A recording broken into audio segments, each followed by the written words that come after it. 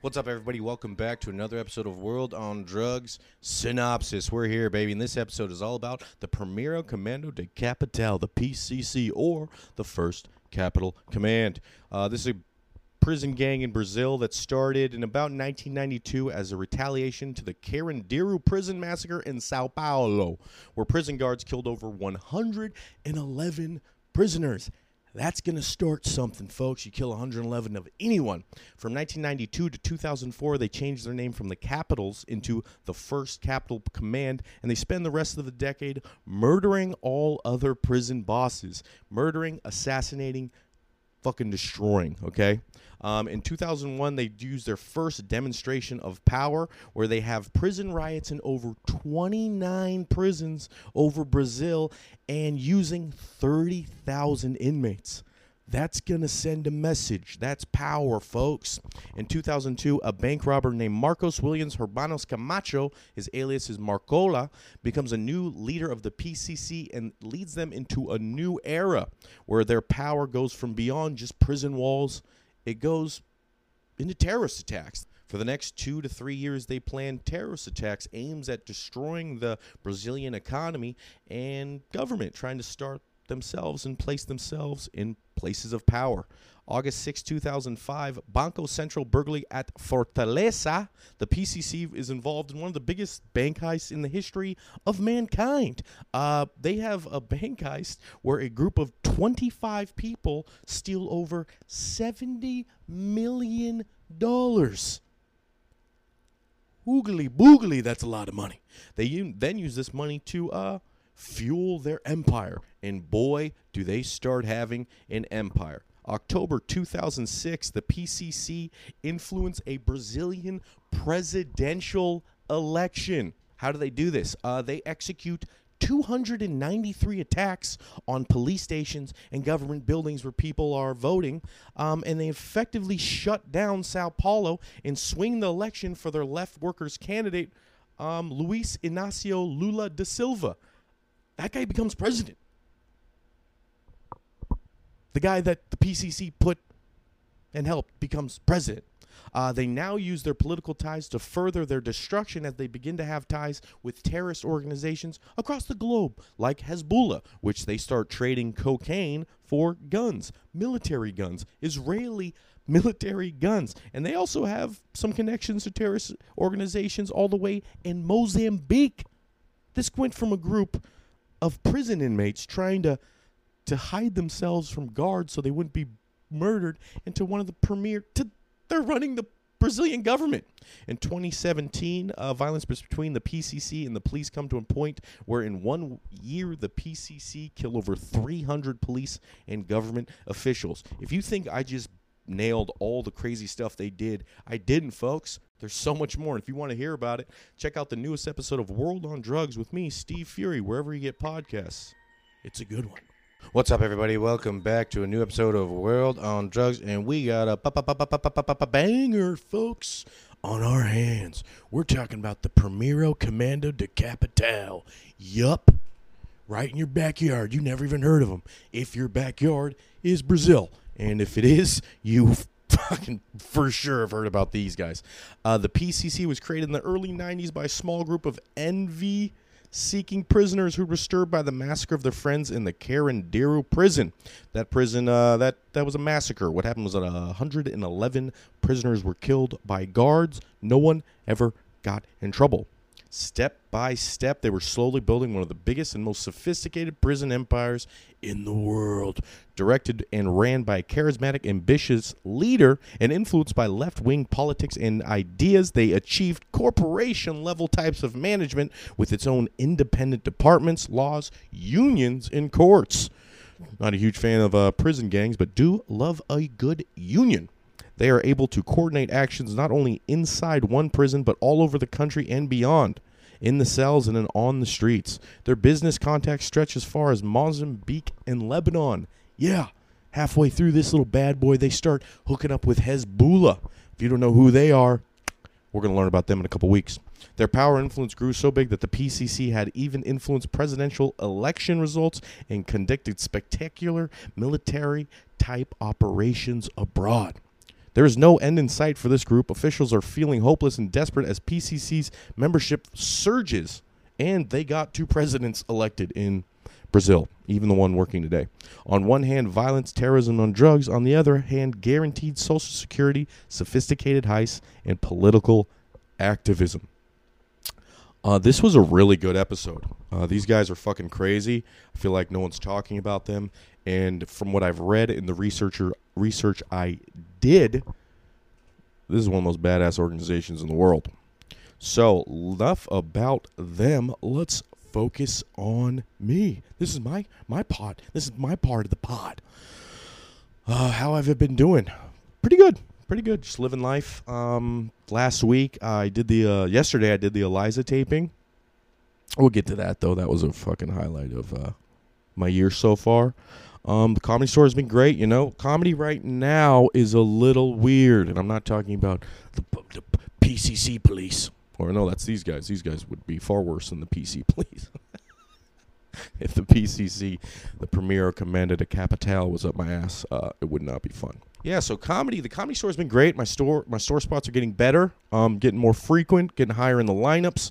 The booker Emily is watching. I'm doing well. The last gentleman who ran the Comedy Store, big fan. I'm a huge fan of Adam, but he ran it pretty much like famous people in the middle, and then otherwise, newest guy was last, and you kind of moved up the ladder. But some people that were passed before me are fucking terrible at stand-up. I'm not going to say names. But they have 2 names. They have a first and a last name. And it's just kind of, honestly, I don't really care that they're terrible. That doesn't bother me. But they start walking people, like walking audience members. Like audience members go, because when you see a lineup, and as the store goes, normally you think that guy at the end is the best. But the store kind of doesn't really work like that. So if they see a guy who's terrible and there's 4 more people, they're like, okay, everyone's just going to be worse after this. And then they start leaving. So then I go up and there's like 12 people in the room. But now I'm going up at 11 p.m. I'm keeping people, which has always been my goal working the store. A lot of guys go up there and use it as their own thing. I'm not comfortable enough to just start doing new material. Like, I'll bust in some new jokes once in a while, but I'm not going to use this as my workout room because this is the greatest fucking comedy club that ever existed, and I am not to the point in my career where I can just use it as a gym. That's what my other shows are for. So I've been doing good, and I think she sees me, and it's great. Other shows, Bear City, my Long Beach show, long-standing greatest show in Long Beach. Here's looking at you, Laugh Factory Long Beach, and whatever other shows out there. Still good, we're still putting about 40 to 50 people in there, but going from 100 plus pre-Delta, I'm not even going to say COVID, because between COVID and Delta, we were really popping and things were really great. So that show's been good. And then the Setup LA ones, we have our Citizen one tonight in Culver City, Wednesdays, every Wednesday in Culver City. Check that one out. That one's still doing very well. Great room, beautiful, good-looking people. Just fun, There's not much going on in Culver. So when you can get a show popping, it's good. But then the one on our east side one in Echo Park, I think there's people who are a lot more militantly liberal. I'm very liberal, but I'm not like, do we need to shut everything down again? It's like, well, people that aren't vaccinated will probably die. Well, could die. And the people that aren't are just going to get sick. So I'd rather just, get sick, keep living my life. And if I'm sick for 2 weeks, all my friends said it was a true living nightmare. As the vaccinated ones, but they didn't die.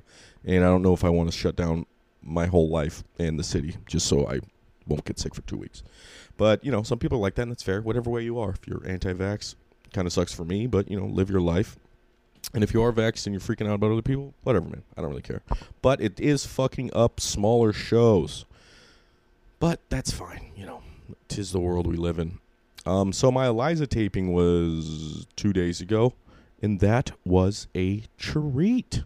Eliza was super cool. The venue was called Kiss Kiss Bang Bang at the Line Hotel. I think rich people party in hotels.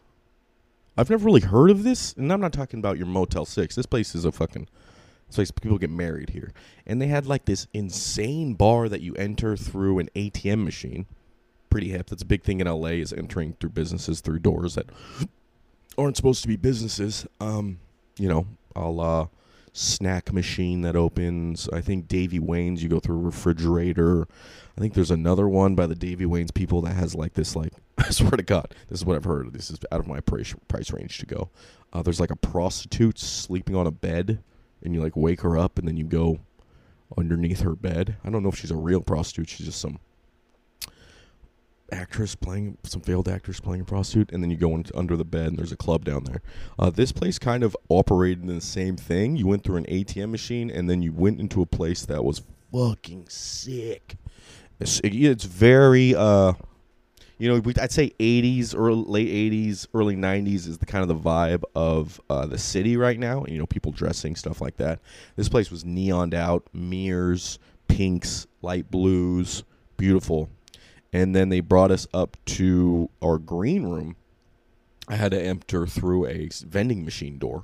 And I'm like, it felt like I was going to be shot like at Goodfellas. They're like, yeah, come on over here. And I'm walking through like a freezer and upstairs. And then you get in this place, and it was sick. It was less, I'm a huge fan of neon lights. Sacramento has a ton of neon lights. Like, a lot of the storefronts have neon lights.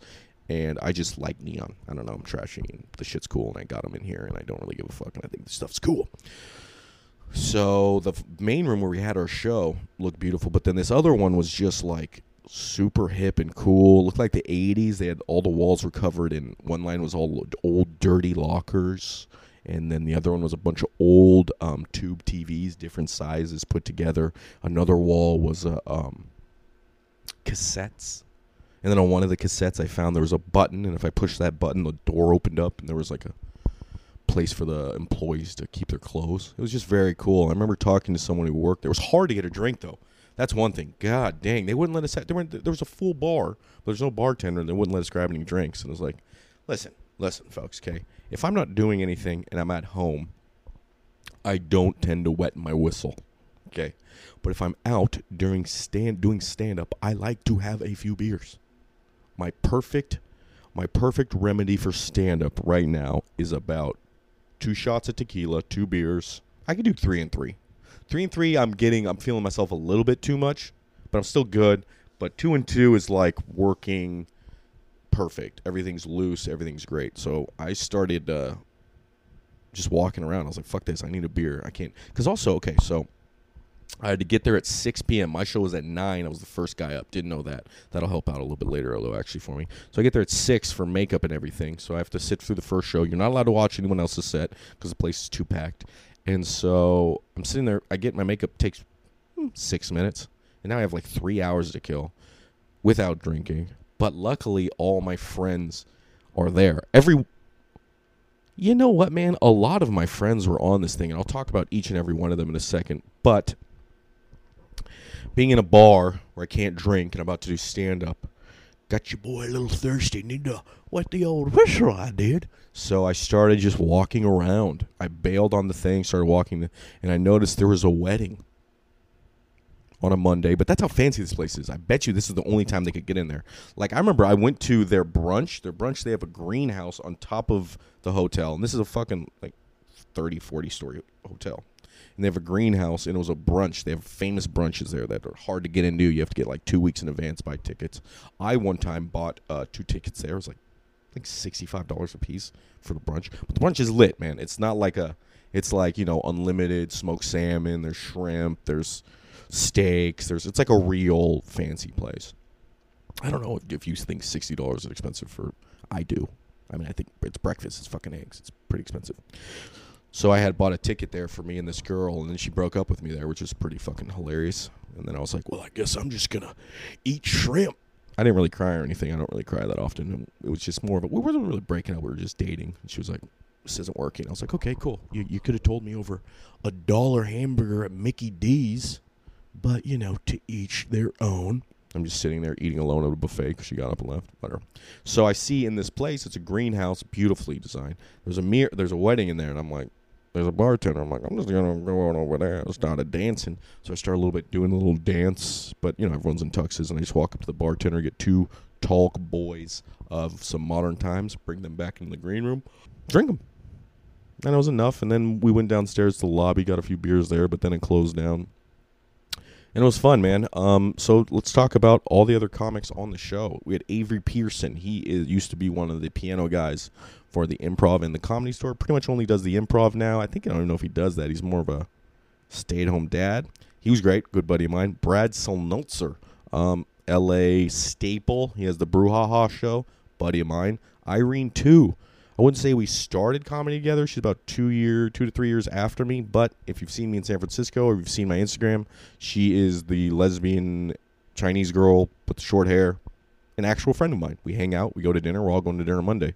Logan Gunselman, another very good friend of mine. She just became a door guy at the store. She's probably past that. She has a couple Comedy Central things. She's acting in the new season of Barry. She took my old apartment with my buddy John Gamora. A legit friend of mine. Another person I'm going to dinner on Monday. So that was very cool. Francisco Ramos, the guy that is on this podcast. He was on the show with me. He's a Comedy Store paid regular. Used to be a door guy way before me. Was always very cool. We got my boy Jason Cheney. Was one of the first people I ever met in Southern California. I came down to do the World Series of Comedy. Here's a little thing, folks. This is one thing I will say about the World Series of Comedy. If you are in some tiny town and you don't think you're ever going to move or anything like that, feel free to do the World Series of Comedy. But my one thing I would say to you is, this is for mainly comedians, if you put value in the World Series of Comedy, look at the past winners, and then, some of them are my friends, but I wouldn't say any are successful. And my successful is maybe different than other people, but I mean working comic that doesn't have to beg for spots and stuff like that. So, But, coming up, I thought it was one of the coolest things I could ever do. Went down to San Diego, big old britches, thought I was going to blow everybody's pants off. I murdered, and then a woman named Maria Herman beat me. I was all pissed. Jason beat me too, but it was more of the woman, because she was like this 48-year-old Australian woman. It was like, how did she beat me? I crushed. And so me and Jason, I'm pretty good at making friends, mainly because it's like an empathy thing. I feel like if I'm going somewhere and I feel all, alone, would I want someone to come and talk to me? So I'll go and talk to people. And I went up to Jason, said he had a great set, was like, hey, you want to go grab a burrito? We went and got burritos. This is literally like 7 or 8 years ago. And then we hit it off. I went to the man's wedding. He's a good friend of mine, Nicole Amy Schreiber. Another one of my very good friends. She got passed with me at the Comedy Store. So we have that kind of connection. It's like a class thing there. Another one of my good friends, Luke Schwartz. He was on it. He has a Comedy Central credit. He's a door guy at the Comedy Store. I was a door guy. Felicia Folks, another one of my friends, man. She's great. She's if you ever see any show I've ever booked, I always put her on it. She's hilarious. One of my good buds. Frank Castillo. Obviously, you know me if you know Frank Castillo, ex-door guy. I've done everything he's done. He's done everything I've done. And Jessica Michelle Singleton, another Comedy Store paid regular. So to say it was a treat to do this with all my friends would be the understatement of the century. Because obviously doing shit with friends is cool. But in this game of stand-up, a lot of times you'll get things or you'll see people get things and you'll be like, what the fuck is going on there? Who da what about why? Or is that person getting anything? And I feel I've normally tried to surround myself with people that I respect their art and I respect them as their friendship. And, rising tides rises all the boats. So to have all my buddies here, it's pretty fucking cool, man. It was great because the green room hang was like a party that you can't drink at, which kind of fucking sucked. But, yeah. So it was a really great experience. My girlfriend went. Had my little management team. Levity's the fucking shit. I had some of my levity people. Alex was there. Turner was there. This new young kid was there. It was fucking cool, man. So I went on the second show. I had to go up first on the second show. So normally in comedy, you do not want to go first and you do not want to go last. I feel I am better last than first, mainly because my jokes, I'm not fucking Kinnison or someone saying buck wild shit, but, I talk about doing drugs. I talk about, dead kids is like my opening joke. Tends to be a little bit better later in the night. I equate stand-up a lot to having sex. And, some stand-ups are like a little light petting, a little nipple lick here, a little nape of the neck kiss. Some guys are like hardcore anal, and you don't really want to go hardcore anal first and then follow it with light neck kisses on the nape of the neck. You know what I'm saying? I would say I'm more of just like, not hardcore penetration, but, we're getting in the rhythm. And you can start with the rhythm. You can start in rhythm if it's good rhythm.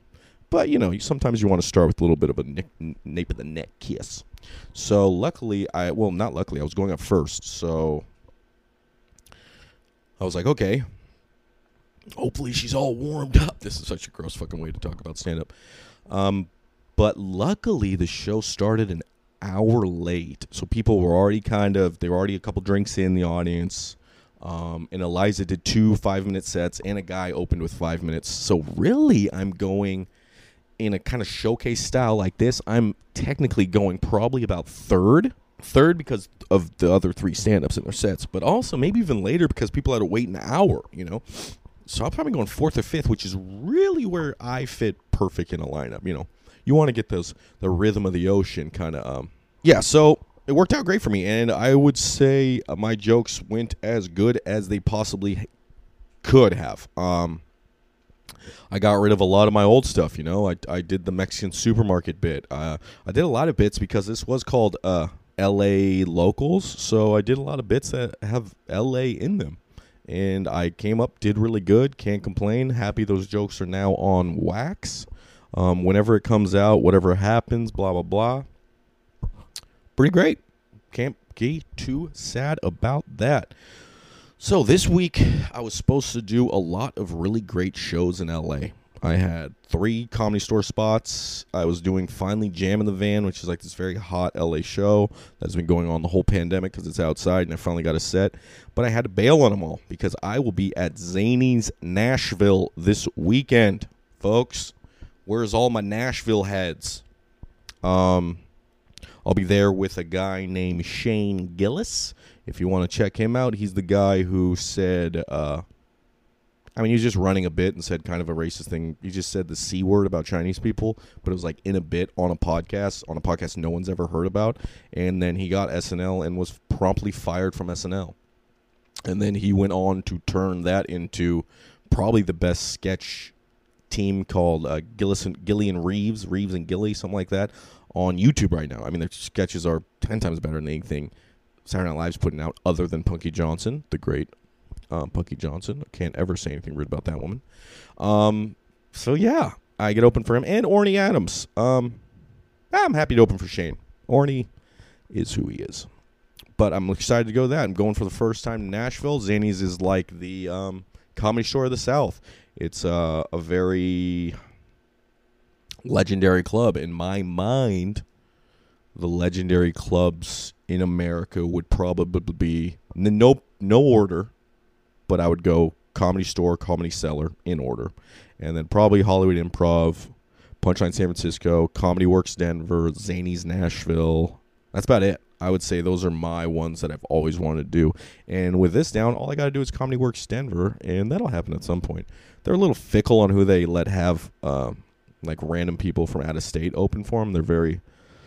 All these clubs, all these like bigger clubs in smaller cities have this whole fucking thing you got to do to get work there. It's like you got to jump through. You got to come every Sunday to the open mic for 3 years, and then you get a guest spot for 2 years, and then you get a host for 1, and then you do that, and then maybe you'll feature, and then now you've been doing comedy 15 years, and you're too old to move to LA.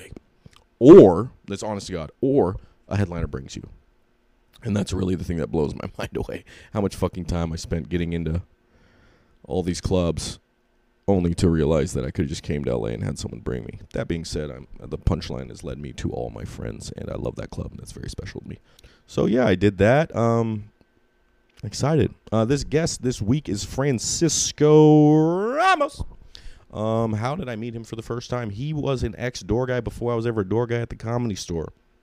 He was a door guy during the dark years. And by the time I got there, he was already paid regular. Adam really liked him. Francisco, is kind of a clean comic. He's more the kiss on the nape of the neck guy. You know what I mean? Very funny. Always does well. Really great guy. He's from Venezuela. I got him on this podcast because this group is, the PCC is from Brazil. And guess what? It's hard to find Brazilian comics in LA. Who would have thunk? I don't know. I don't know. So I went with Venezuela. Did I think they were the same thing? Yes, I did. I mean, I knew Brazil, they speak Portuguese. But I don't know. I always pictured like the South America to be like America, where like different states but kind of the same people, but they aren't, and I'm a fucking moron, so don't ever listen to me about anything. What was actually interesting to learn a lot about him is, he's been to a lot of places down there, and he knows the culture, so he is, this is still a great episode. Honestly, this is one of my favorite episodes, one, because he's great, two, because this organization's buck wild, and I feel like no one's really ever talked about them. And it was just really good, man. I'm really excited about it. Things that you guys should check out. Isaiah Rashad's new album is fan-fucking-tastic. Oh, my God. It's streaming on everything. Another one, there's Paper Chase Illuminati. That is Key Glock, Young Dolph, Six Lock.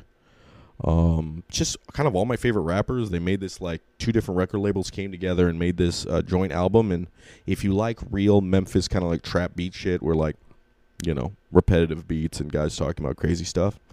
Fantastic. Honestly, fantastic.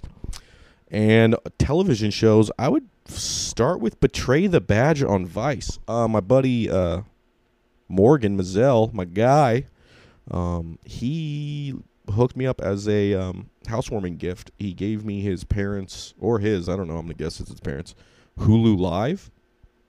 So now my Hulu's fucking lit. And if you have Hulu Live, start checking out these Vice docs. Vice is going hard on some good documentaries. And they have this one called Betray the Badge, where it goes over, honestly, it's, actually they have one show that's almost exactly like my podcast. It's kind of freaking me out. I got to start getting some more, I didn't know it was like it, but I got to start getting more random gangs, because they've done a few of mine. They haven't done all of them, but they did like the 18th Street one, a couple of Mafia ones. But they have a Betray the Badge one where they go over all the cops that have betrayed the badge and done some crazy shit. And there's some bad boys out there. Do I think all cops are bad? No. Do I think there are bad cops up there? For sure. But, you know, I think when you pay people less money, you get lower qualified people want to do the job. And when people are lower qualified for a job and they're getting less money, they're more likely to do bad shit. So I don't know how you fix the police problem in America. Not to say that every police is bad, but I don't know how to do it, so I'm not going to pretend how to do it. But this was a pretty cool one. I haven't done the suggesting things for a while. Anything else? I've had some other stuff I think I wanted to talk about, but not. So otherwise, you know, we got some great episodes coming up. I've said them in the past. We got some Albanian Mafia, Serbian Mafia, that kind of stuff. Going to try and get Bert for the Serbian one. I do have something pretty big. So Dr. Joe Hofswell is doing, you know, he's kind of my favorite. He's the longest producer, researcher we've had on the show. He's one of my favorites. He might come visit me in Nashville. I don't know. For one night, I would guess he probably might. No pressure. Joe, I know you're listening to us, but I think you've always said if I go out there, you want to come. We'll go get a beer if you want to come out there before a show. He's doing Hawaiian Gardens. Now, if you live in LA, Hawaiian Gardens is an off-ramp by the Bicycle City Casino. These are probably, from who I've talked to, the worst gang in Los Angeles. The one that the police are the most scared of. Not scared, not saying anyone's scared of anyone, but weary of. And for this episode, I will be bringing on one of my cousin-in-laws, I guess, who was an LAPD and is now an Orange County sheriff. So he's going to get some good information on these guys. It's going to be a really fun episode. That one is not done yet, so it's probably going to be a little while. But that's going to be one we're going to want to keep our eyes out. Otherwise, you know, we got some great episodes coming up. Can't complain about much. Thank you guys for listening. The numbers are going up. We're getting better. Comedy Store, once we get into the did I ever talk about the Comedy Store stuff and why that is? So I'm going to be recording here most of the time, but then when the Comedy Store reopens, they have a lot of cool stuff planned, man, and I'm really excited for it, and it's going to be good. It's going to be really good. So that's going to happen probably mid-September. And we'll see how everything goes from there. Thank you guys for listening. This was fun. Fun episode. Fun week. life is okay. I mean, this Delta variant's fucking doing whatever. But let's just get past it. Let's hope gas doesn't get any higher. World's fine, man. It's just stuff's fucked up. But, man, you remember when everything was okay for a little while there? Ooh, that was nice. It's going to come back. I don't know when. I don't know how, but just stay together. We got to stop fighting each other. Whatever. Bullshit. This is a podcast. My name is Steve Fury. This episode is about the PCC, the Primeiro Capital de Command, or Command de Capital, with our guest, Francisco Ramos. Check it out.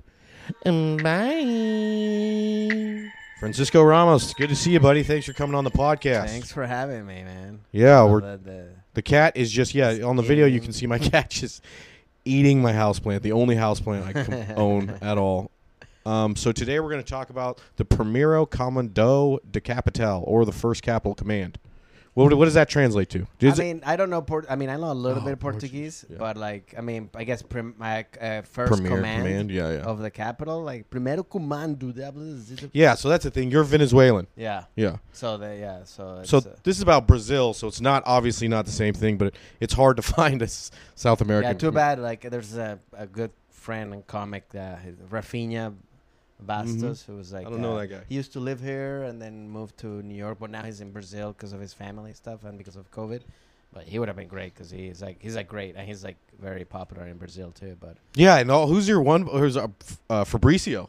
But he's Chilean. He's Chilean, yeah. But he's like famous in Chile. He's famous in Chile, yeah. Cool guy. Never would have noticed. Yeah, so I don't really know anything about South America other than I've learned and written about these things. So if I ever say anything, I'm probably just going to be asking you a lot of questions. Yeah. No, in general, I love to. Then and also I'm not like a crazy, like, I'm never. Just to disclaimer, I'm not a expert. Yeah, but I obviously. But you know more than I do. Yeah, whatever I'll know, I'll let you know. I'll be like, So here's my first question, right? Oh, jumped a little quick on that one. So here's my first question. In America, you know how, like, if you're in California, you go to Arizona, and then people go to Oregon, or people go to New York. In South America, are people, like, going to different countries a lot, or are you, like, staying in your one country? I think, because of economy and because of, like, people are, like, don't have that much money, I don't think people don't travel as much internationally. Oh, interesting, yeah. So, for example, in Venezuela, like, people, like, even when I was growing up there and stuff like that, like, if you didn't have that much money, you would go to other states, like, say, California and stuff like that, but you don't go internationally because, like, South America is basically, like, the U.S. is basically, like, every state is like a country. Yeah. So then it's like, but it's not as easy to travel as how it is right now here, or like in Europe with the European Union, where even though they're countries, they have a union, so it's easy to go back and forth. But over there, it's harder because some countries have visas where you have to apply and other stuff. So, like... And it's like if every state had like a border, like a country on it. Completely border. So it's like you can't just like walk in, like, It's kind of like going to Tijuana. Yeah. Literally like that. Like, it's obviously you get there's fast pass and stuff like that. So it's like that. So yeah, for example, in the countries that I've been to South America besides Venezuela has been Colombia and Ecuador. And then that's it, from South America. And then Central America, I've been to Mexico and Nicaragua and stuff like that. But it's just like traveling. Like, you gotta, have your passport. It's this whole deal. Like, it's not like easy. That's exactly what I want to know. I had no idea about that. Okay, so we're just going to start this bad boy off. We're talking about the PCC, the PCC, and we're just going to start on the first timeline. The cool thing about this, guys, is they are, like, in power right now. So they're in power in Brazil. Like, as a government? Like, it's as a like a government party? Well, I don't want to jump ahead too much, but essentially they, like, meet with, like, the president-to-be and the last president every time, and then they kind of, like, you don't know what's going on there, but why are they meeting with, like, the leader of this, like, terrorist organization? Is it kind of like what the guerrillas in Colombia were back in, like, in the 90s? Yeah, it's exactly like all that. They had so much power that they, Okay. Yep. And these guys are, they're getting a lot. They're even international stuff. But this is where they start, which is in 1992, October 2nd, 1992. The Carandiru Massacre, a brutal prison riot which ended with the military police intervention, leaving 111 killed prisoners. That's crazy. 111. Isn't that like a lucky number? Not for that. Not for that. It's like triple snake eyes. Yeah. So they have 8,000 people at this. Oh, I'll just read the next thing. Yeah. Oh, shit. keep burping the mic. Everyone always says that. The Carindiri prison in Sao Paulo was operational from 1956 to 2002, and at its peak, it was South America's largest penitentiary with over 8,000 inmates. It was shut down eventually because AIDS got so bad and the living conditions were just fucking crazy. Everyone had AIDS. Yeah. Everyone was dying, and the international governments had to come in and shut it down.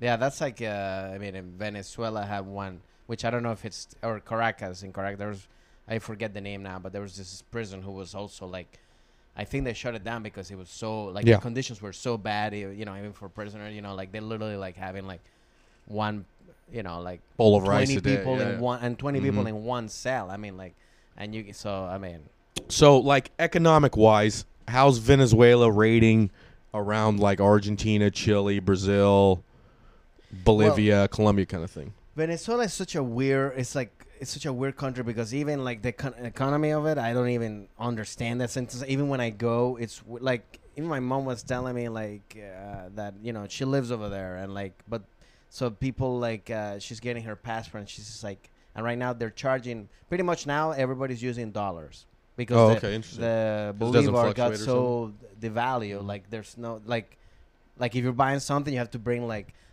a million.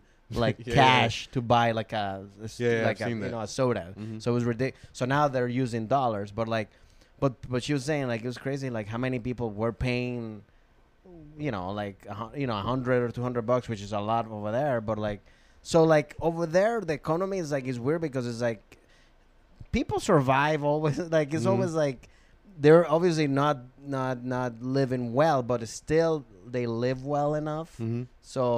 So right now, in terms of comparison, obviously, no, I think Chile is doing much better right now in the economy-wise. Argentina is not doing well with economy. I think, I mean, Colombia was doing well, but now they're having some trouble. So it's like, it's funny because like there's never, Venezuela was very like one of the best countries, economy, and people wanted to move during like the 70s, 80s, and early 90s. Like that's where people were going all the time. Now it's funny because now it's changed. Now Venezuelans are migrating to other countries like Mexico or Chile or Peru or Ecuador, and because over there now the economy is not well, but also like if you have dollars, then you can live pretty well. So I don't know right now like what's in terms of like obviously it's not doing well compared to other countries, but I think like I know Argentina is not doing well either. Yeah.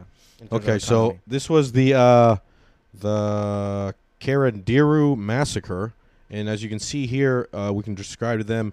It looks like a horror movie jail thing. It's kind of like I think if like what's that zombie show? The Walking Dead. The Walking Dead. Like if you pitch this for an episode, they go like, no, that's too much. Yeah. Like that's not believable. Like we're not gonna be that bloody. Yeah. So the literal ground is covered in the cell block. I mean, the cell block looks literally as bad as you could have ever imagined. And there's guys' hands just kind of hanging out, and the ground is literally covered in pools of blood. Yeah. No, that's just. I mean, like that's. I mean, going to prison is one thing, but then going to that, kind of thing. That's like you're basically dead, or you're gonna have to like do shit that you're traumatized that you're. Yeah, I mean, you have to join a gang. I mean, what do you do? How do you survive in that thing? I mean, I would just hope. I'm guessing that that my family paid me some money or something, that I could pay someone off. Yeah.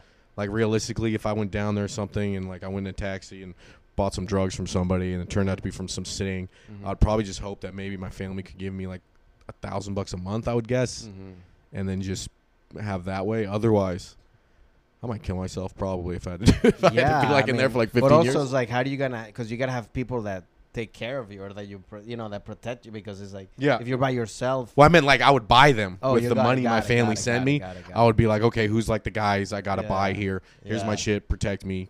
I'll keep giving you money until You got Venmo. You guys Cash App? You guys have the money symbol thing? All right, in 1993, a group of prisoners in the Taubate prison in Sao Paulo state formed a small mutual protection pact called the Capitals Gang. Their main goal is to fight oppression and to avenge the victims of the police brutality during the Carindiri massacre. So like that, that makes sense to me. So they started, so they started because they wanted to avenge Yep. the killings of the All their because friends, police- 111 guys. Yeah. Actually, you know what? Like 3 of these gangs so far have been because someone was avenging someone's. The last one we did, the BNG one, this Filipino gang, the guy started the gang because his brother, who was 14, was picked up by the police. This was like in the 50s. And then the police shocked his genitals, like the kid's genitals. And then the kid gets away. They let him go. And then the kid's just kind of all traumatized. So he's like, I'm just going to fuck with these cops for as long as I can. Yeah. And he starts like kind of beating him up and killing him. And then one day they go to his house in front of his whole family. They just, like 3 cops unload like a full clip into him. And then the kids who saw it were like, now we're going to. Yeah. Mm-hmm. Well, that's the thing. I think most stuff happen because when governments or the oppressors become so, like they're like, oh, you're literally killing me. What are we going to do? We have to fight back. I have to do something. So here we go. It's a question I always got to add. Also, I did the not requisite, but I said earlier I don't know that much about South America. So are there like kind of do you see a lot of gangs everywhere, like just dudes in like? No, I didn't growing up in Venezuela and stuff like that, I never saw gang. I mean, there was never a thing about gang. There was, you get robbed. I mean, there actually, no, I'm lying. There were some gangs that you would hear and stuff like that, but it wasn't like a thing that was like Everyone's wearing blue T-shirts. Yeah, like Bloods and the Crips and stuff like that. But the gangs were mostly in the shanty towns, like in the parts of like favelas in Brazil, kind of like stuff. Like that's where like the gangs really control the stuff. Like where I was living and stuff like that, I mean, it wasn't a thing where like, oh, there's, you got to wear this or you can't walk, Are there like roaming militias like in the countryside? Like you're like, nah, don't drive in the middle of nowhere because you might. No, I mean, growing up, I mean, again, I haven't been in Venezuela, but when I was there and stuff like that, that was never a thing. I mean, it was more, the thing was more actually like you would, if sometimes police would be like, you have to bribe them or stuff like that. So they were the ones that kind of like, you had to be careful or you had to be like, oh, they're going to stop me. So, they're going to ask for money or whatever. So here, stuff like that. But so there is kind of like a militia or like guerrillas like in Colombia at that time, which that was like the FARC, which is those were the ones who were like in the jungle, who were like, who they're fighting against the government, but then also working with with the Medellin cartel and the Cali cartel and all that stuff. But that now I don't know. There's rumors that Venezuela has some of that now in Venezuela because the government that's right now has kind of like let them allowed to be there. Okay, 1994 to 2001, the Capitol's gang is transformed into the first Capitol Command. They rise in power by a series of assassinations of then prison bosses, like different bosses, so they kill these other guys. Yeah, like the mafia. In the meantime, government and law enforcement agencies are denying the existence of the prison gangs, including the PCC, calling it fiction. They don't want to look bad, you know? Yeah, of course. And that's always a bad sign. Instead of like go to the solve the problem, but now you're letting like everything. Once you start letting something become big, then you've got a lump on you, and you're like, I'm just not gonna fucking worry about it. It's fiction. It's fiction. Don't worry about that. It's not a real thing. 2001, the biggest prison riot in Brazil's history. At one time, they had riots in 29 different prisons across Sao Paulo that involved more than 30,000 inmates. During this 17-hour revolt, 19 prisoners were killed and 77 were wounded. It all started when a few high-profile members of the PPC were found dead in a police van because guards, quote-unquote, forgot about them. Wow. But also, like, imagine, that's how crazy how these gangs, I mean, that's why it's like gangs, mafia, stuff like that. Like, I was watching, I've been watching The Sopranos, like, since the whole pandemic started. Yeah, like, I rewatched it, too. But it's like one of the things was like Tony Soprano could have been like such a great manager because he was what it was, and like these people are like to organize a riot of 29 prisons. I mean, that's literally like all the guys had to like Yeah, I can't even sell at a belly room show.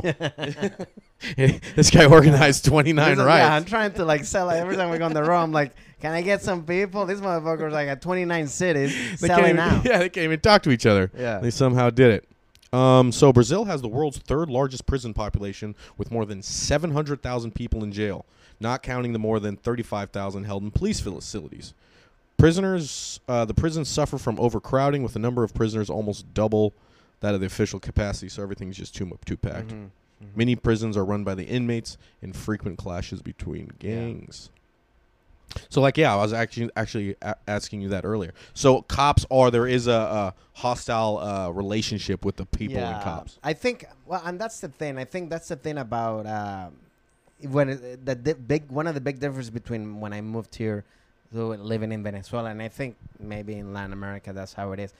Like, the respect that people have with cops or the law enforcement is non-existent in South America or like in Venezuela, for example. Like, because they're first of all, like, it's not a thing that you grow up to be or that you want to be. Yeah, if your friend was like, I'm going to be a cop, it's weird, like, right? Yeah, because so there also one thing. So it's like it's looked down upon. Mm-hmm. It's also like people. So then the people who get in there, they don't get paid well enough.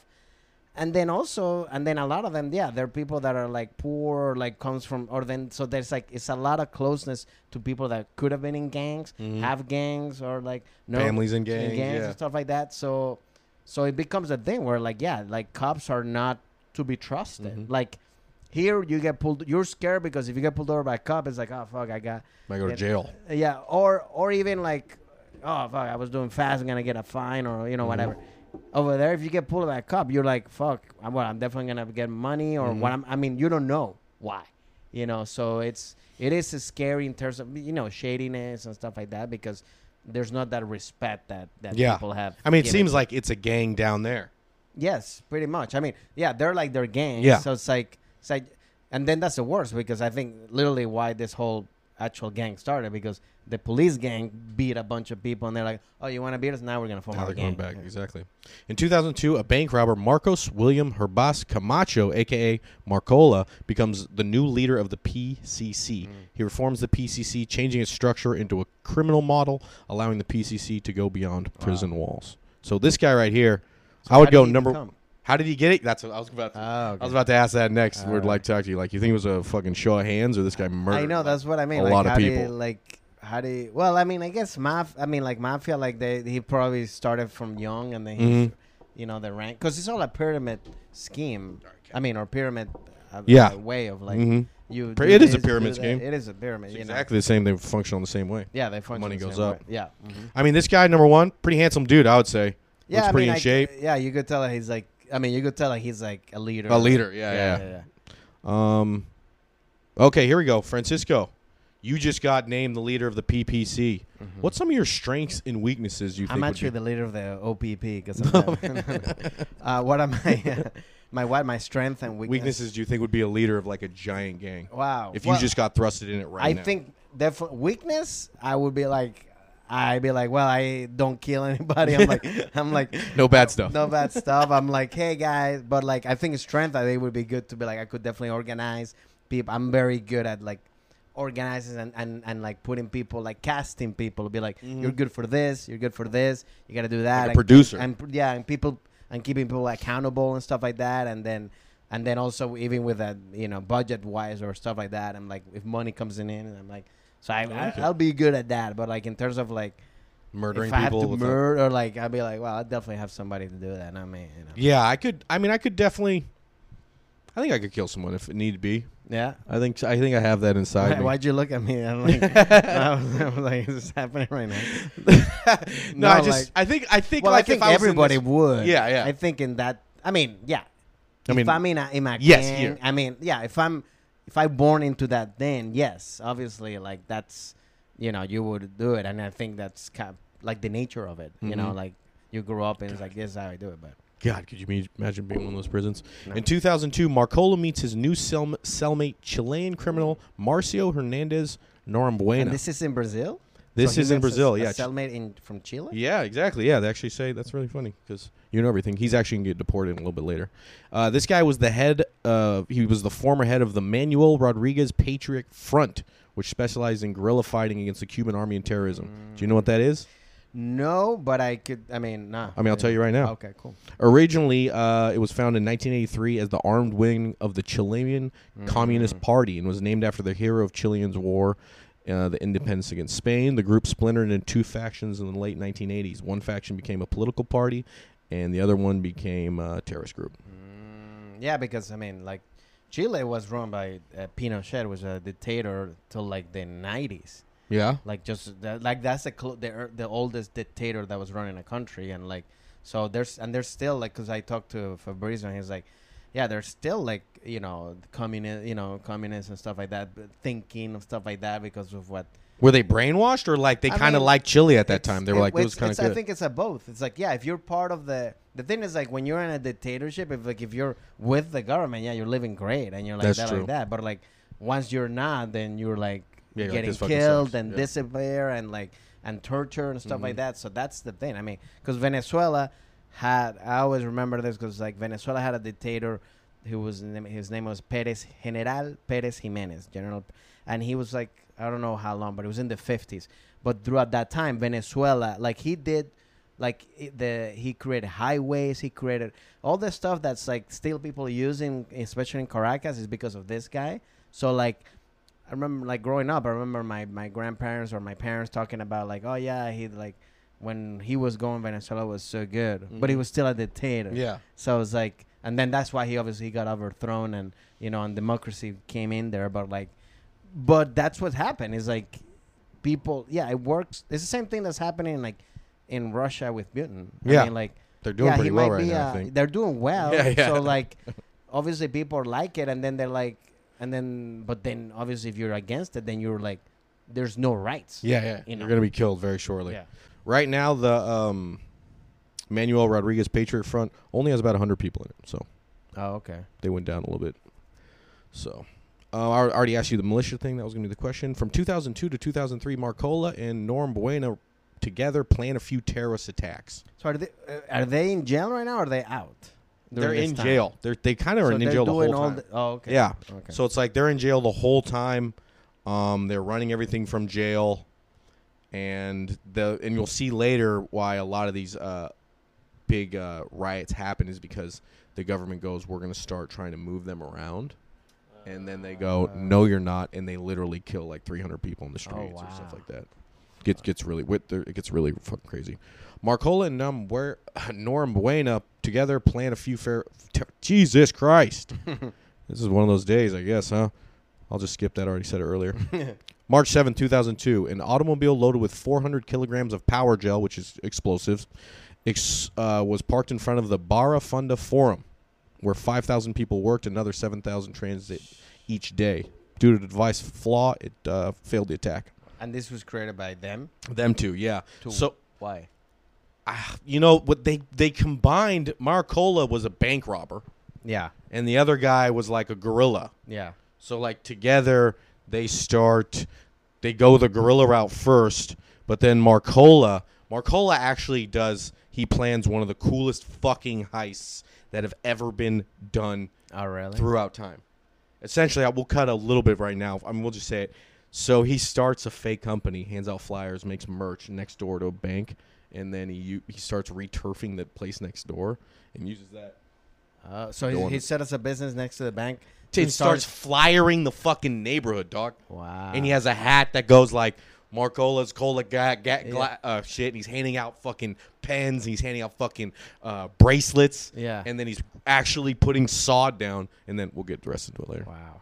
So what we do here is we go through a timeline. And then at the end, I do 4 of the biggest things in this timeline. We do like a page on each one. Cool. So we'll go a little bit deeper on those. So the guys fucked up that one. And then in 2002, they also failed to bomb the Sao Paulo Stock Exchange. So what happened was Marcola kind of took the lead on this one. He was like, we can swing votes in an election for Sao Paulo's government if we topple the economy and get the leftist people in there. So at this point, they're already like pushing real hard left. Got it. And are these candidates that they're pushing? They're gonna. Oh, you can go. Yeah, are they known? Are they, like, do they know them? Why, or like how do they become? I think they just start paying them money. I think they were easily to get it. Okay. I think the people in power already were getting money from other people in power, so it's like hard to go to like, someone and pay them money when their life is already good and everything. So they were like, we'll get the other guy no one gives a fuck about, start helping him out. Got it. And so the reason they did that is they thought if they blew up the stock exchange, it would make a left-leaning candidate go in there. But they failed on that one. And eventually Norm Buena is extracted back to Chile. Okay. In August 6, 2005, Banco Central burglary Fortaleza. This is sick. We go into a little later, but this was the one where the PCC was involved in one of the largest bank heists in the history of the world. They had a group of 25 people steal over $70 million. Wow. U.S. I mean, not the money, but that's how much it was in U.S. That's For a terrorist group to now have $70 million. And yes, and 20. And how do they do it? Like, did they? Well, I'll go into it later. Got it. That's one of the ones we go into. Have you watched the show? It's a Spanish show about the heist. Yeah, the heist one. I saw the first episode, but then I was watching with my girlfriend, and she can't read the captions. Yeah, I mean, I think I'm not saying she can't read, but I just don't think she likes doing that. Yeah. You know, like, especially you speak another language. I'm guessing reading stuff like that can really translate real fucking quick for you. Yeah. So here we go. Have you ever stolen anything? No. I mean, not really, man. I think. No, I even feel bad if I took like a can, like even if I eat like a grape out of like Trader Joe's or something. Like I feel bad afterwards. One cotton candy one, you're like, just charge me for one grape. Yeah, I never ate, and it's funny because, especially growing up in Venezuela, like everybody, like you in a way have to survive to do like deals because if no, you don't do them, then you can't fucking do anything. Yeah, you're left out. But there's some stuff that I like. Even there was a time like in the early 2000s or stuff like that where people were doing a thing where like you would go, like you would say you were getting money from the government, but then like to study abroad or whatever, but then you were kind of keeping the money. It was like this whole thing, and like this guy told me and my sister to like, hey, if you want to do it, you can just get money, and like, and I could, we didn't do it. It's just so I'm very. Oh, this is a funny story. In high school, we were gonna, me and my friends were gonna actually go to Best Buy and steal some games. Okay. So we actually seems hard to do. We're trying to do this whole like our Ocean's 11 thing. So I remember we grab a bag and we put like duct tape around the bag so the whole bag the alarm wasn't gonna go off. Does that work? Is that how I don't know. I don't know. Duct tape of course not. Alarms? I mean, we took the bus, to go to drop us right at the Best Buy. My thing, I was like, well, I'll be the lookout, and I'm like, so my thing was to count the traffic light, like if it come red, so people could run across the street and stuff like that. I think eventually the guys went up and they didn't do it. They checked that, but it's like so stupid, like all that bullshit just to steal some. And it was horrible. Like, first of all, our getaway was in a fucking bus. Yeah, you have to wait. That's not on time. Oh fuck, the bus didn't come. All right, here. No, give me a second, sir. Here. Thank you. All right. So we should have timed it better. As you put your head in the cop car. But yeah, so I mean, what about you? Have you? Yeah, when I was a kid in high school, I used to steal from this. You ever heard of Burberry? There used to be these outlets. There's these outlets in this little like upper class area, and I would dress. I was kind of a shitty kid for a long time. I was kind of but I dressed like nice, like I would have like a polo and like some 7 jeans and like some Sperry's, so no one ever thought about me. So I could just go into this Burberry outlet, and what you would do is you would go shopping somewhere else, buy something, and be like, "Can I get a bigger bag?" And they give you a big bag, and then you go on the racks and you find what shirts don't have a tag on them, because it is an outlet, so they don't really give a fuck that much. Then you put your bag underneath the clothes, and you just pop that down. It falls in the bag, and you keep looking. And then when I'm done, I grab the bag, walk out. So like junior year of high school, I was like dripped in Burberry. Like I had like $2,000 sweaters on and stuff like that. It was ridiculous. That's crazy. It was cool. I mean, I've never stolen from a human being. Okay. Like I would never do that. Yeah, like actually, give me your money. Kind of yeah, thing. Or just like go to someone's house and take $5 or something, or I never stole from my parents. from the man. Yeah, I don't give a fuck about them. Like when the riots were here and people were just like messing. with like going Target. Yeah. I don't give a fuck, dude. Yeah, I mean, at the end of the day, they got so much money too. Yeah, and they're well, that's kind of like and that's funny because that's kind of the plot of that show, the Spanish show. Oh, the heist one. Because like they steal for the so like I get they steal money that the government has, kind of like the stock, like the Fed or whatever. So it's like, fuck it, we're not stealing from like people that actually need the money. Insured or something, I guess. Yeah. That's what they tell me. So from May 12th to the 17th and July 12th to the 17th, 2006, there is 2 different spots of large violence in Sao Paulo.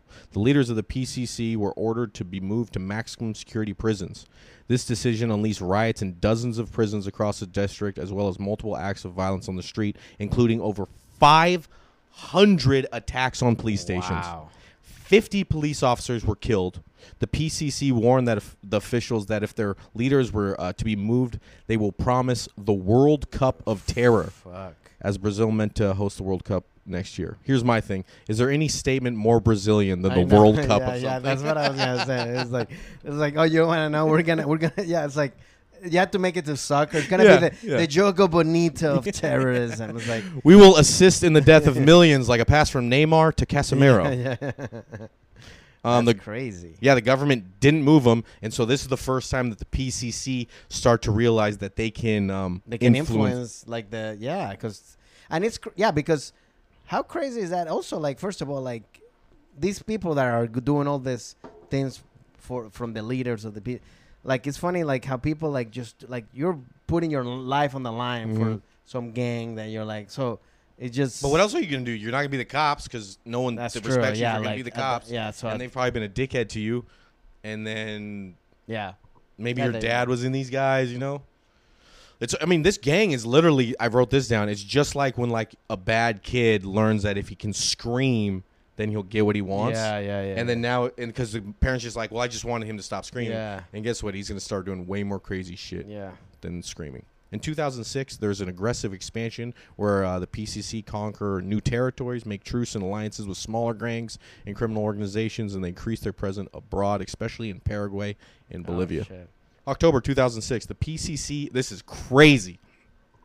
The PCC influenced a Brazilian presidential election by executing a shutdown of Sao Paulo in hopes of swinging votes to the Workers' Party's candidate. This violent outbreak, during which 293 attacks on police stations and government buildings were noted, has suddenly ended with with negotiations with the Marcola guy. Mm-hmm. So it's Marcola, the new presidential candidate, and the old governor of Sao Paulo, Geraldo Alckmin. On top of that, one journalist was kidnapped, and they took over the studio called Rede Globo TV. Mm-hmm. This is like Globo's kind of like, from what I know, it's kind of like, say, NBC or CBS, like a big network that in the whole country. Yeah. So they took over it, and they just start running messages to their voters for the guy. His name's Luis. Lula. You know that guy? Yeah, that's the guy who's he's the he's one. Still in there?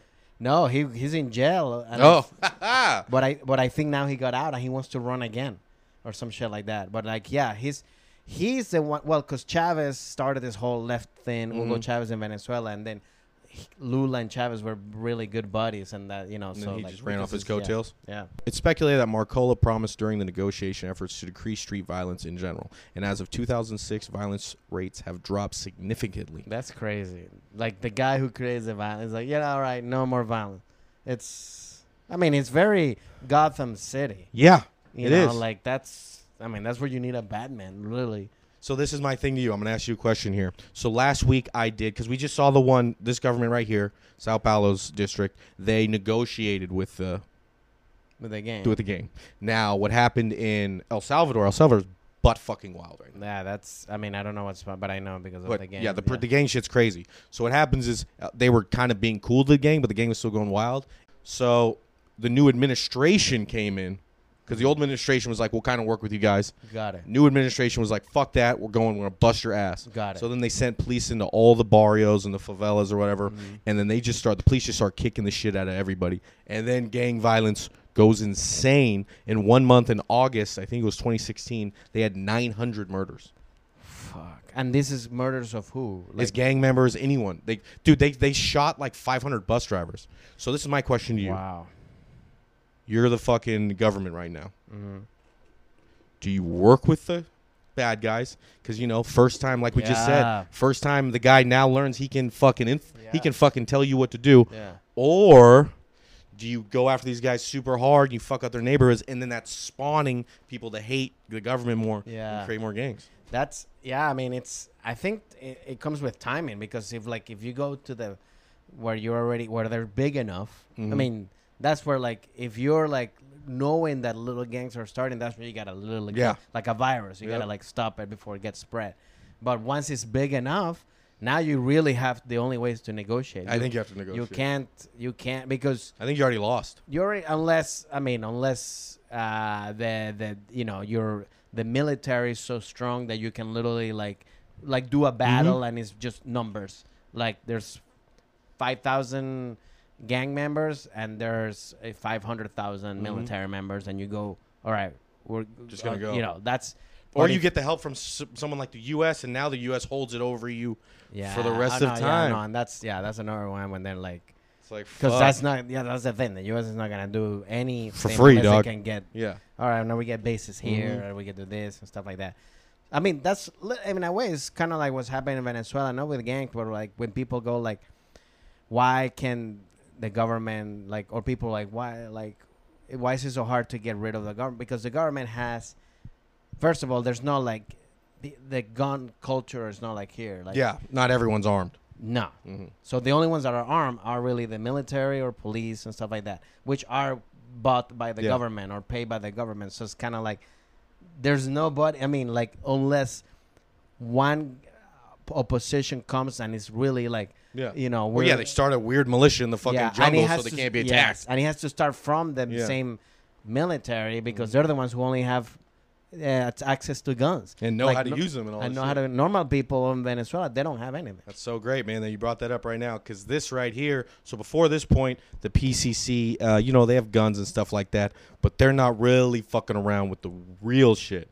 And this one is where they find it. In 2006, a gang leader, Farouk Abdul Hay Amari, who has ties to Hezbollah, is arrested by the Brazilian police. In the prison, he gets protection from the PCC and is used as a Hezbollah representative. The PCC makes a deal with Hezbollah regarding arms and drugs. So essentially, this guy goes to jail. He's a leader of Hezbollah. I'll explain what Hezbollah is in a little bit. Essentially, a terrorist organization from Lebanon. So what the PCC does is they go, we're going to hook you up. You're going to start giving us Israeli military weapons. We'll start giving you cocaine. Yeah. And now you got a terrorist organization in Brazil. I mean, international organization working together.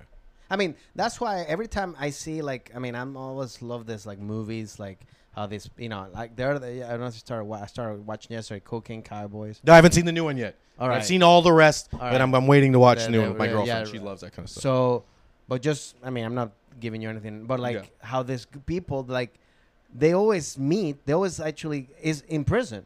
They're the one it's always I didn't know anybody, and then I met this guy, and now we became this whole. It's so prison is always bad too, because they're actually crime college, man. It's a conference. It's like Vegas. They'll go to Vegas to a conference, and oh, you guys want to work together, And you build a real bond because you're with the fucking guy, and you're saving because the PCC actually told these guys you're gonna get killed here if we're the protectors. So it's crazy how so if you don't the prisons actually.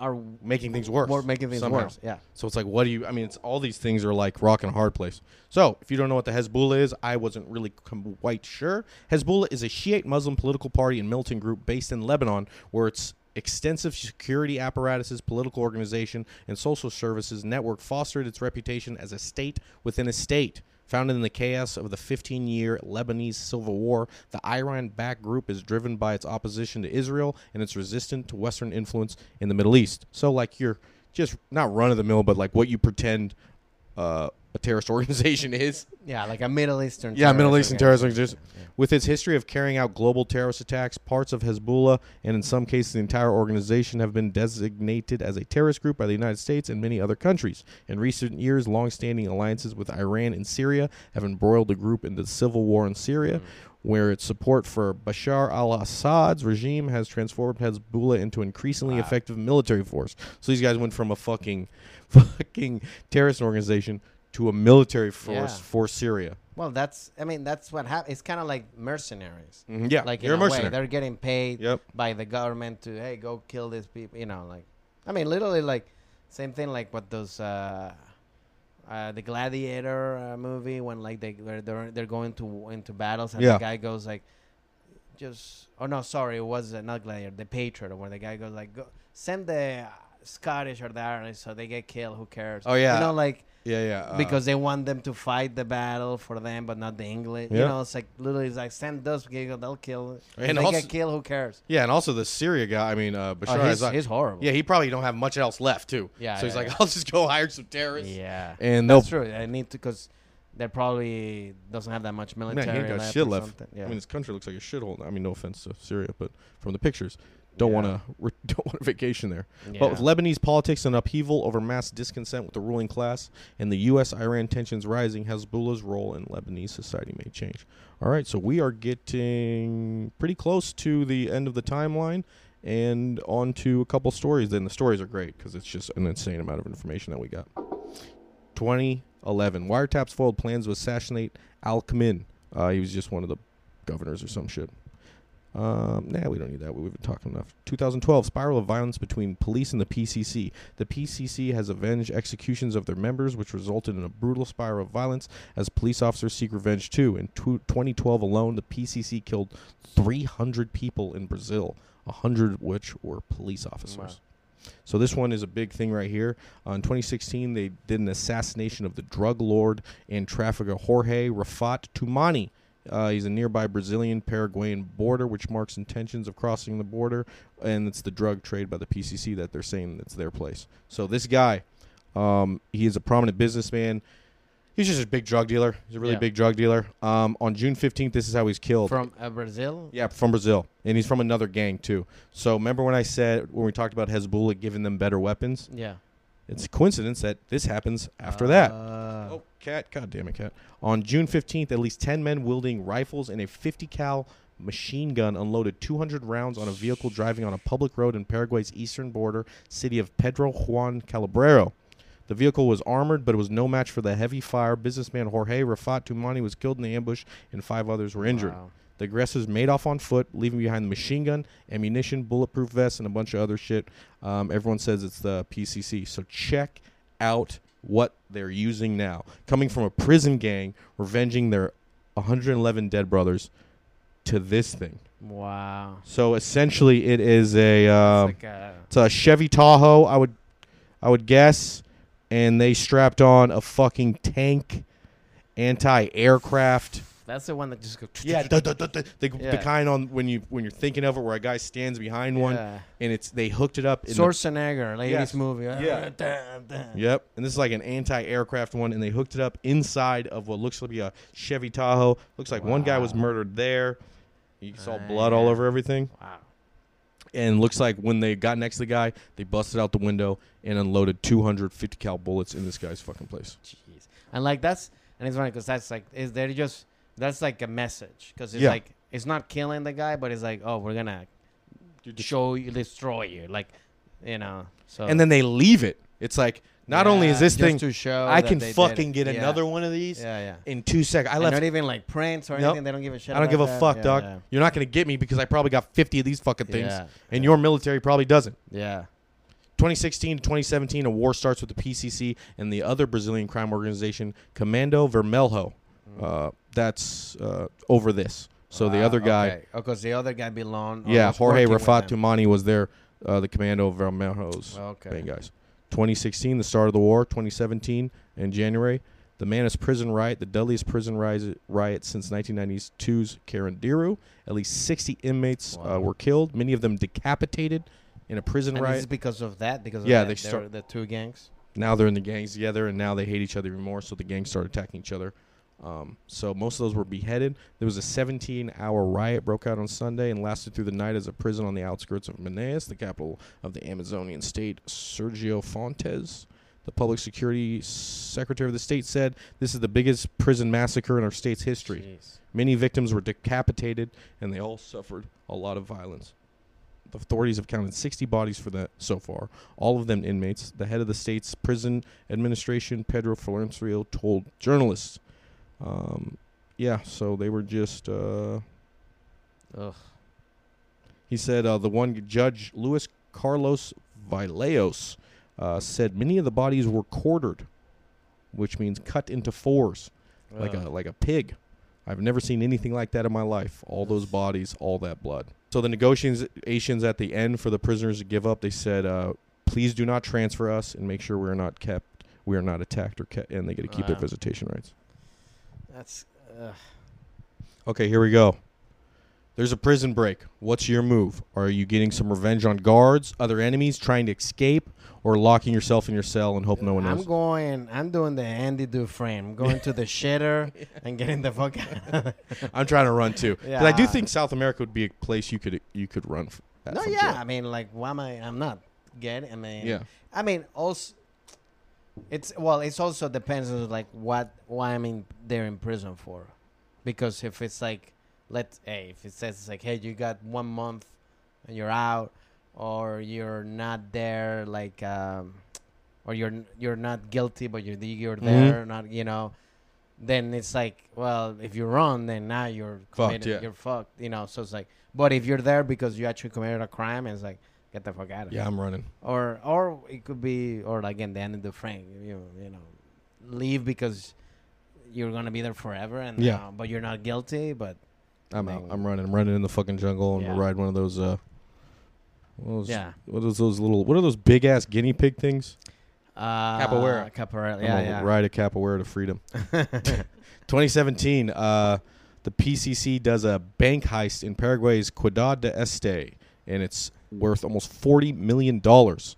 It is said to involve an army of foot soldiers, sniper rifles, anti-aircraft guns, explosives, and high-powered speedboats. I mean, it's a movie. Yeah, it's a movie. I think we're going to get into that one. All the big ones, we get into the 3, and each one is like about a half a page.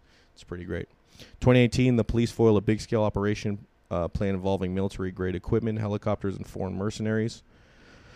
2019, on an order of President Bolsonaro. Yeah, that's the current one. That's like the Trump of Brazil. Oh, yeah. Okay, yeah. I haven't heard good things about that. Yeah, no, he's the same. Like, well, with the whole COVID stuff, he was like, yeah, I'm not, who cares? It's bullshit. And then he got sick. And then even if he got sick, he's still like, so like, it's very sick. Brazil's very divided. Yeah. Because of that. So, Bolsonaro says is he's going to go Marcola and all the other high-ranking individuals. He moved him to a supermax. There was immediately another war ignited. 62 people died. Around 7 o'clock in the morning, while breakfast was being served, violence broke out after members from the CCA gang housing at one block set from the creative arts. That's a gang too. Yeah. Andy Farrag's there, just hanging out. In one block, set fire to another block, which housed members of the Comando Vermelho gang, according to local officials. Horebas Valenzuelos, I can't say that one. 2 prisoner guards were initially taken hostage, but are released after the fire had been lit. The police forces could not enter the building due to the fire. The fire lasted 5 hours, ending at noon. During the prison searches, no firearms were found, but people said people were getting shot. 57 people were initially reported dead. 16 were beheaded, while the others died as a result to smoke inhalation. The prison's poor design meant the fire could spread more rapidly. A charred body was later found buried under the rubble by the Institute of Forensic Medical of Para.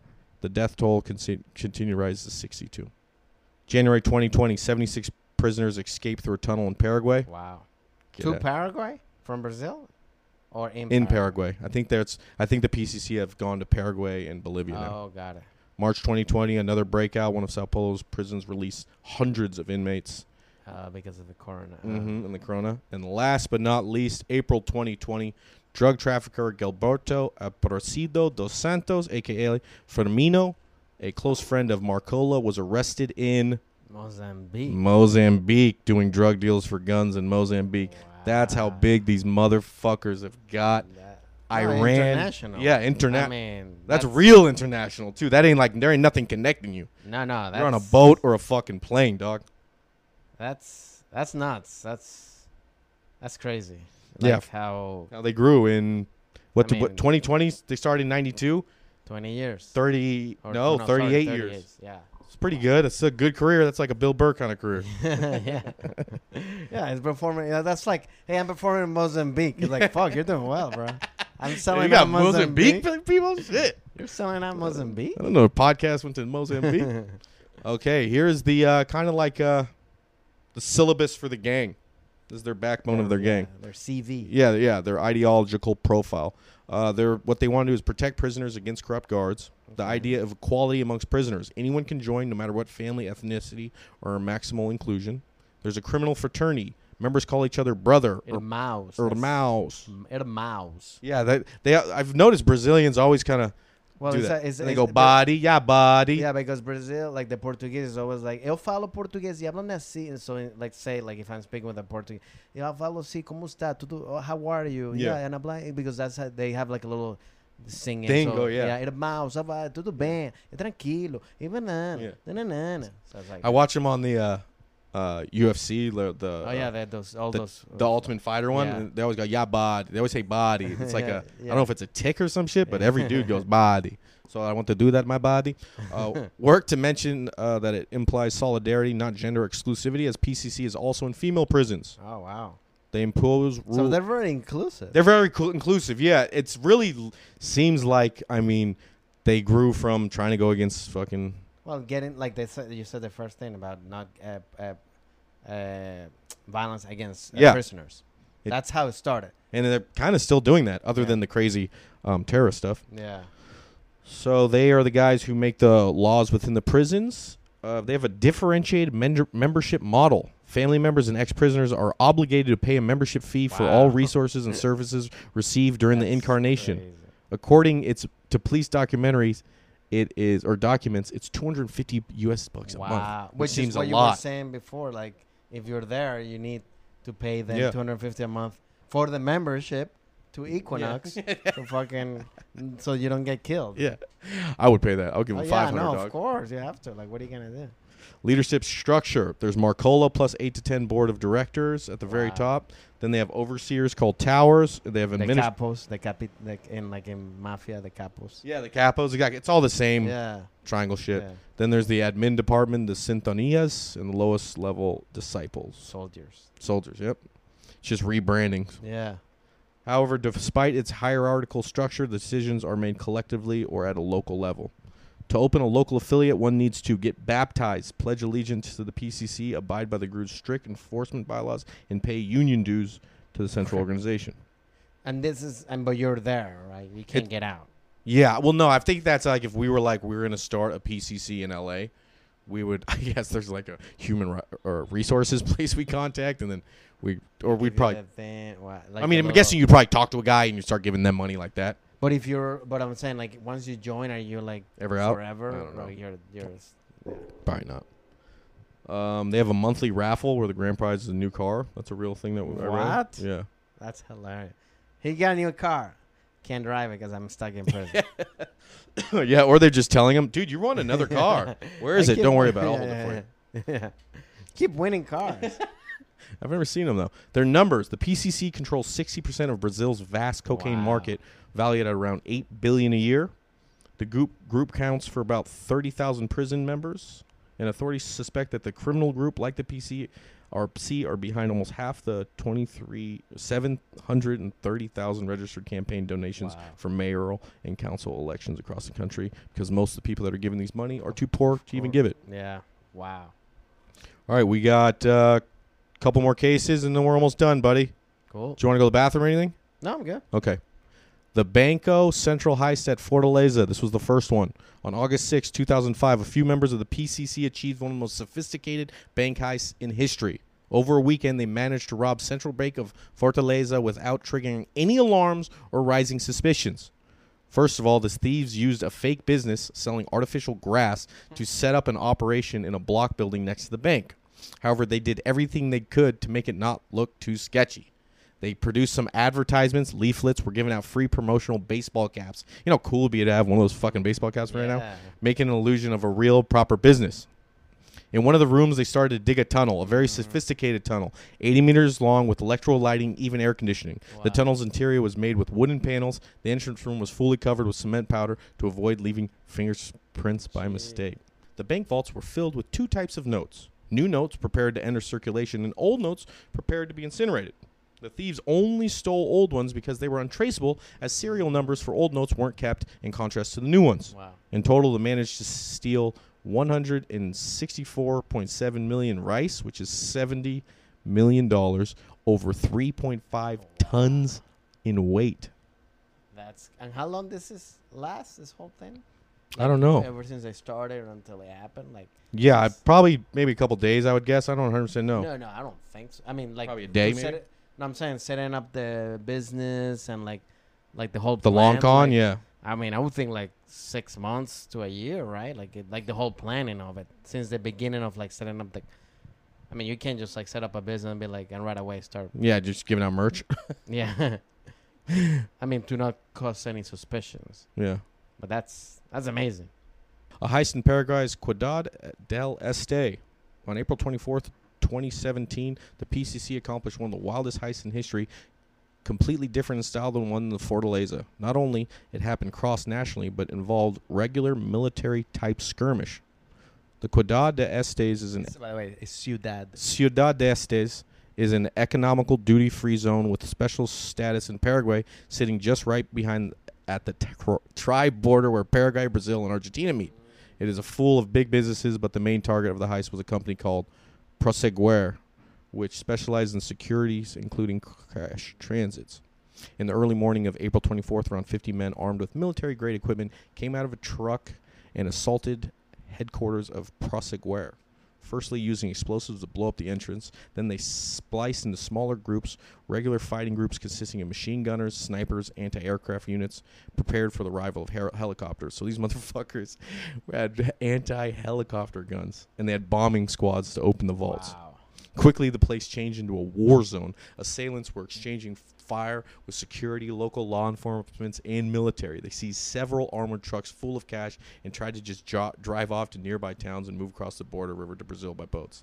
The standout lasted around 3 hours, and as a distraction, 16 remote-controlled cars full of explosives scattered around places where they were detonating. Wow. I mean, it's pretty good, dude. Yeah, no, it's Call of Duty. Yeah, like, it's literally. Yeah, like, it is. I mean, I think that's bomb. how they get their ideas. Mm-hmm. Like Call of Duty, they're probably getting the ideas from the PCC, like all those missions. Yeah, I'm gonna be a camper. You be a. Brazilian law enforcement were only able to retrieve a fraction of the money stolen, about $8 million. Wow. Okay, we got 2. We got 3 more. They're all pretty good too, I think. Marcos William Herbanes Camacho Marcola profile. So this is the leader. We're going to learn a little bit more about here. The current leader of the PCC had a rough start. Born in the poor district of Sao Paulo, he became an orphan at 9 when his mother drowned to death. Oh, well, that. I mean, I'm always every time there's somebody like that becomes like like a Pablo Escobar. I always like to go like, what happened? It's never good. It's never, yeah. So right there, 9 years old, your mother drowned to death. Drowned. You're already not gonna, and you're coming from a poor. Yeah. Yeah. It gets worse too. Many members of his immediate family, including brother and later a wife, were killed. When he turned 14, he was arrested for pickpocketing, which marks his start on his lifelong adventure with the penitentiary. He goes to the college. Yeah. Yeah, he goes to college, yeah. And also, he's probably pickpocketing probably because he fucking has no one to take care of him. He's trying to eat. I mean, that's why it's like, where would you think that kid's going to become? Like, yeah. I mean, because that guy's obviously very smart, so he could have become a CEO of any company. But what are the chances that he can do that where if nobody's like... Doesn't have food. Yeah, no food or whatever. And like, I'm assuming when he was like that kid, like police were being assholes to him and stuff like that. So that's where the fucking anger comes, And you just get led to this kind of stuff. Later on, he started specializing in bank robbery. He got arrested several times, escaped prison a few times, got arrested again. He was a witness to the massacre in Kirandiru prison in 1992. Eventually, he accumulated a sentence of over 44 years in prison, and then in 2000 got 232 years and 11 months. He isn't religious, but developed some interest in philosophy and literature. He claims to read books from authors like Nietzsche, Victor Hugo, St. Augustine, and Voltaire. His nickname Marcola is a mix of his first name Marcos and cola, which was Brazilian street slang for inhaling industrial glue. Oh, interesting. And so where is he right now? He's in jail. He's in maximum security prison that the new Brazilian guy put him in. Bolsonaro? Yeah, Bolsonaro's put him in. Got it. On October 2nd, 1992, at 10 a.m., a small brawl between two inmates playing a football match in the prison yard has occurred due to some disagreement. The entire situation quickly escalated as more and more prisoners joined the brawl and transformed into a riot. By 2 p.m., prisoners were creating barricades and burning mattresses, slowly taking over cell blocks. The guards were surprised. Instead of fighting back, ran away. Again, there's another nothing more Brazilian than a prison riot starts because they were playing soccer again. Like it's like, come on. Yeah, right. They're like, we're gonna make this the World Cup of prison riots. Administration has tried to establish negotiations, but the communications failed after 1 hour. Armed police troopers were green-lighted to enter. Within the next hour and a half, 111 inmates died. Some were even executed when trying to shelter under their beds. On average, each prisoner was shot 5 times.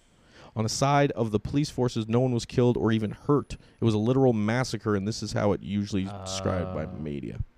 The event shocked not only the prisoners, but ultimately created an international scandal, which this very day is a very controversial topic in Brazil.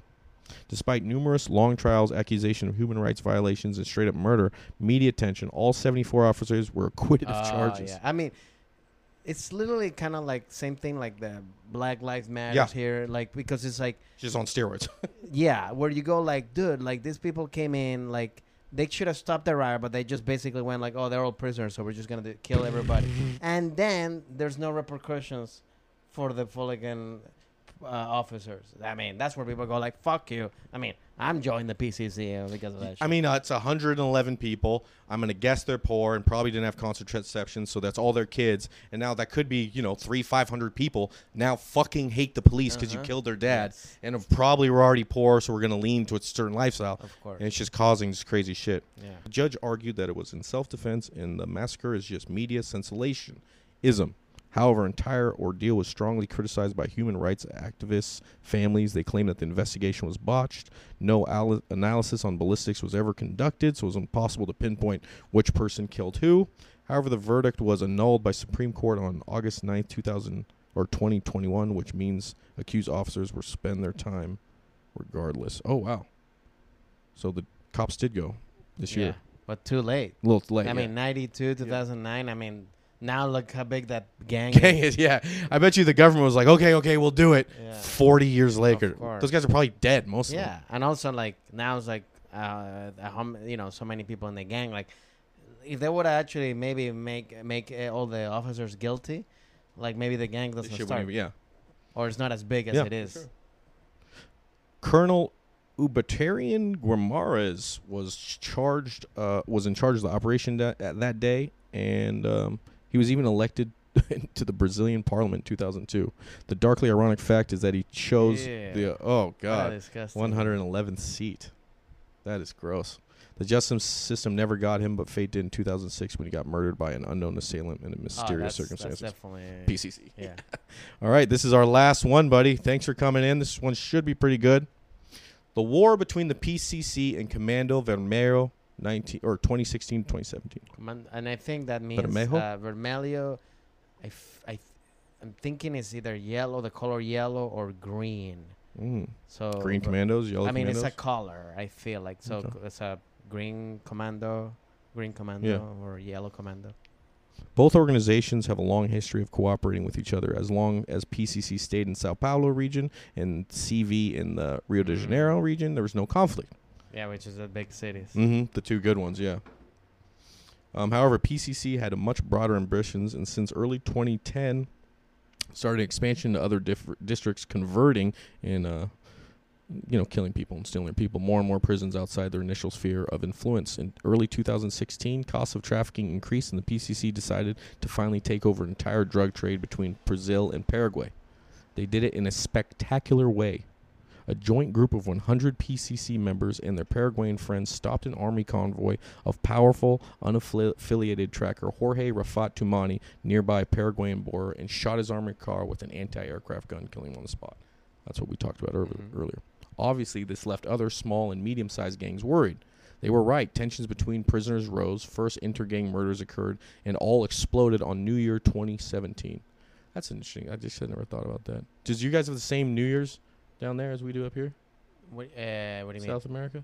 Like the same exact. I don't know. Chinese New Year's is a different thing. Oh no, it's the same. It's the same calendar. Yeah, okay. It's just more. December, it's hot where you guys are? Yeah, in Venezuela, it's always like the same weather as LA. Oh, okay. It's kind of like Pretty good. or like the same weather in LA in the summer. So like right now, it's always the same the whole year. Oh, but I was gonna say for New Year's, like it's the same calendar day, but it's like it's more important than what it is, like how it's celebrated in the U.S. Like in Venezuela, for example, New Year's day. It's a huge thing. It's a very it's the same as important as Christmas in terms of family. Like a lot of the things that you do is that you receive the New Year's with your family, and then you go party.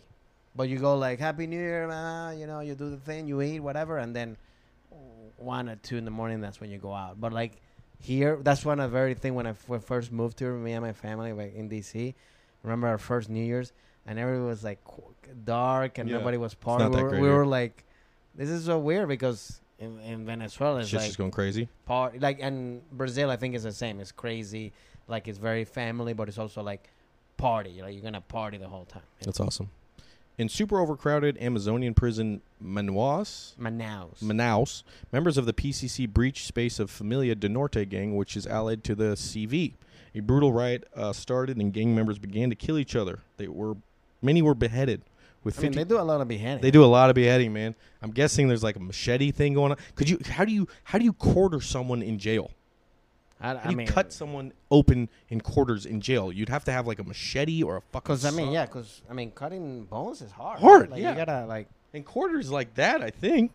Yeah, fuck. A brutal riot started, and the gang members started to kill each other. Many were beheaded. With 56 dead prisoners, this makes it the bloodiest prison gang since the Carandiru. Over 100 prisoners seized the opportunity to escape. The spiral of violence that followed the PCC and CV gangs were clashing all over the country on a smaller scale, especially in the Amazonian district. The local authorities decided to preemptively isolate gang members, which probably decreased the potential bloodshed. The situation was so dire that even Pope Francis addressed it on New Year's in Manoa prison. Government pleaded to improve funding to the facilities. They've been constantly overfunded, obviously. In the following week, PCC issued a letter with an official declaration of war to the CV, blaming them for the killings and advising all members to stay on alert. Another brutal riot occurred on the 6th of January in Boavista, Roraima, where 33 inmates killed each other. Some of the victims had allegedly had their hearts ripped out before they were beheaded. I'm assuming everybody's on drugs too. When you're taking somebody's heart out, like you gotta be in some kind of I don't know, like you don't wake up in the morning. I'm like, all right, have a coffee and then unless you're like, or like, what's the come down? It's like I go up at 1 a.m. at the Comedy Store. I need like an hour. What's this guy just covered in blood, like eating rice? Like, how do you? That's the thing. Like afterwards, how do you go to sleep? Like, you go take a shower. Where do you put the rest of the? Do you wash your clothes? Do you throw them away? Are you? I don't know. Fuck. I like cutting meat, but not the bone. I don't like. I hate when the bone comes up in meat. Oh, okay. So by the end of that war, the 2016-2017 between PCC and the CV, over 130 people died. Wow. I'm glad. It's cool. I'm actually gonna ask my Brazilian buddy, and then I'll let you know. What please do. About it, because it's good to know how. I had no idea about this. Yeah, I had no idea about him until we started researching. It's good to know. It's actually good to know at least the name, because let's say we're in any part of the world traveling, because we travel all the time, and they're like, somebody goes ahead, don't mess with that guy, he's with the PCC. I get the fuck out of it. I'm like, all right, bye. At least I know that. Yeah, I'm not like, what is that, a weed company? Here, come on over here. Where are you guys going? Come here, let's hang out. Yeah. Marcola, that's a cool name. Where'd you get that from? Yeah. So I'm like, okay. Yeah. All right, Francisco, thanks for coming on, buddy. Thanks for having me, bro. I appreciate it, man. You want to give him your Instagram or whatever? Yeah, F Ramos Comedy, and Francisco Ramos on Twitter. And he's always at the Comedy Store, so come by. You'll probably see him. And TikTok at PCC. No, I'm kidding. No, shit. Give up your TikTok. I'm one of the people that tried super hard and failed, and there's nothing more embarrassing. I'm actually on TikTok, same F Ramos Comedy, but I actually have the most followers on TikTok. Yeah. And it's the one that started the latest. Yeah. I finally found the way to every social media has their own way that you have to promote or whatever. So I think I found it. And that makes sense. It works for everybody. You just gotta find a way. Yeah, I did 150 videos and couldn't get over like 300 followers. It was so embarrassing. I deleted it. Yeah, All I right. usually one. Yeah, I know. I just need one to pop. I always just keep getting shadow banned because I'm just kind of. I think I'm too dirty for that app. Could be. You know what I mean? You gotta be a little. Yeah, pretty clean. Yeah. All right, buddy. Thanks again. Appreciate it, man. Thank See you later. man.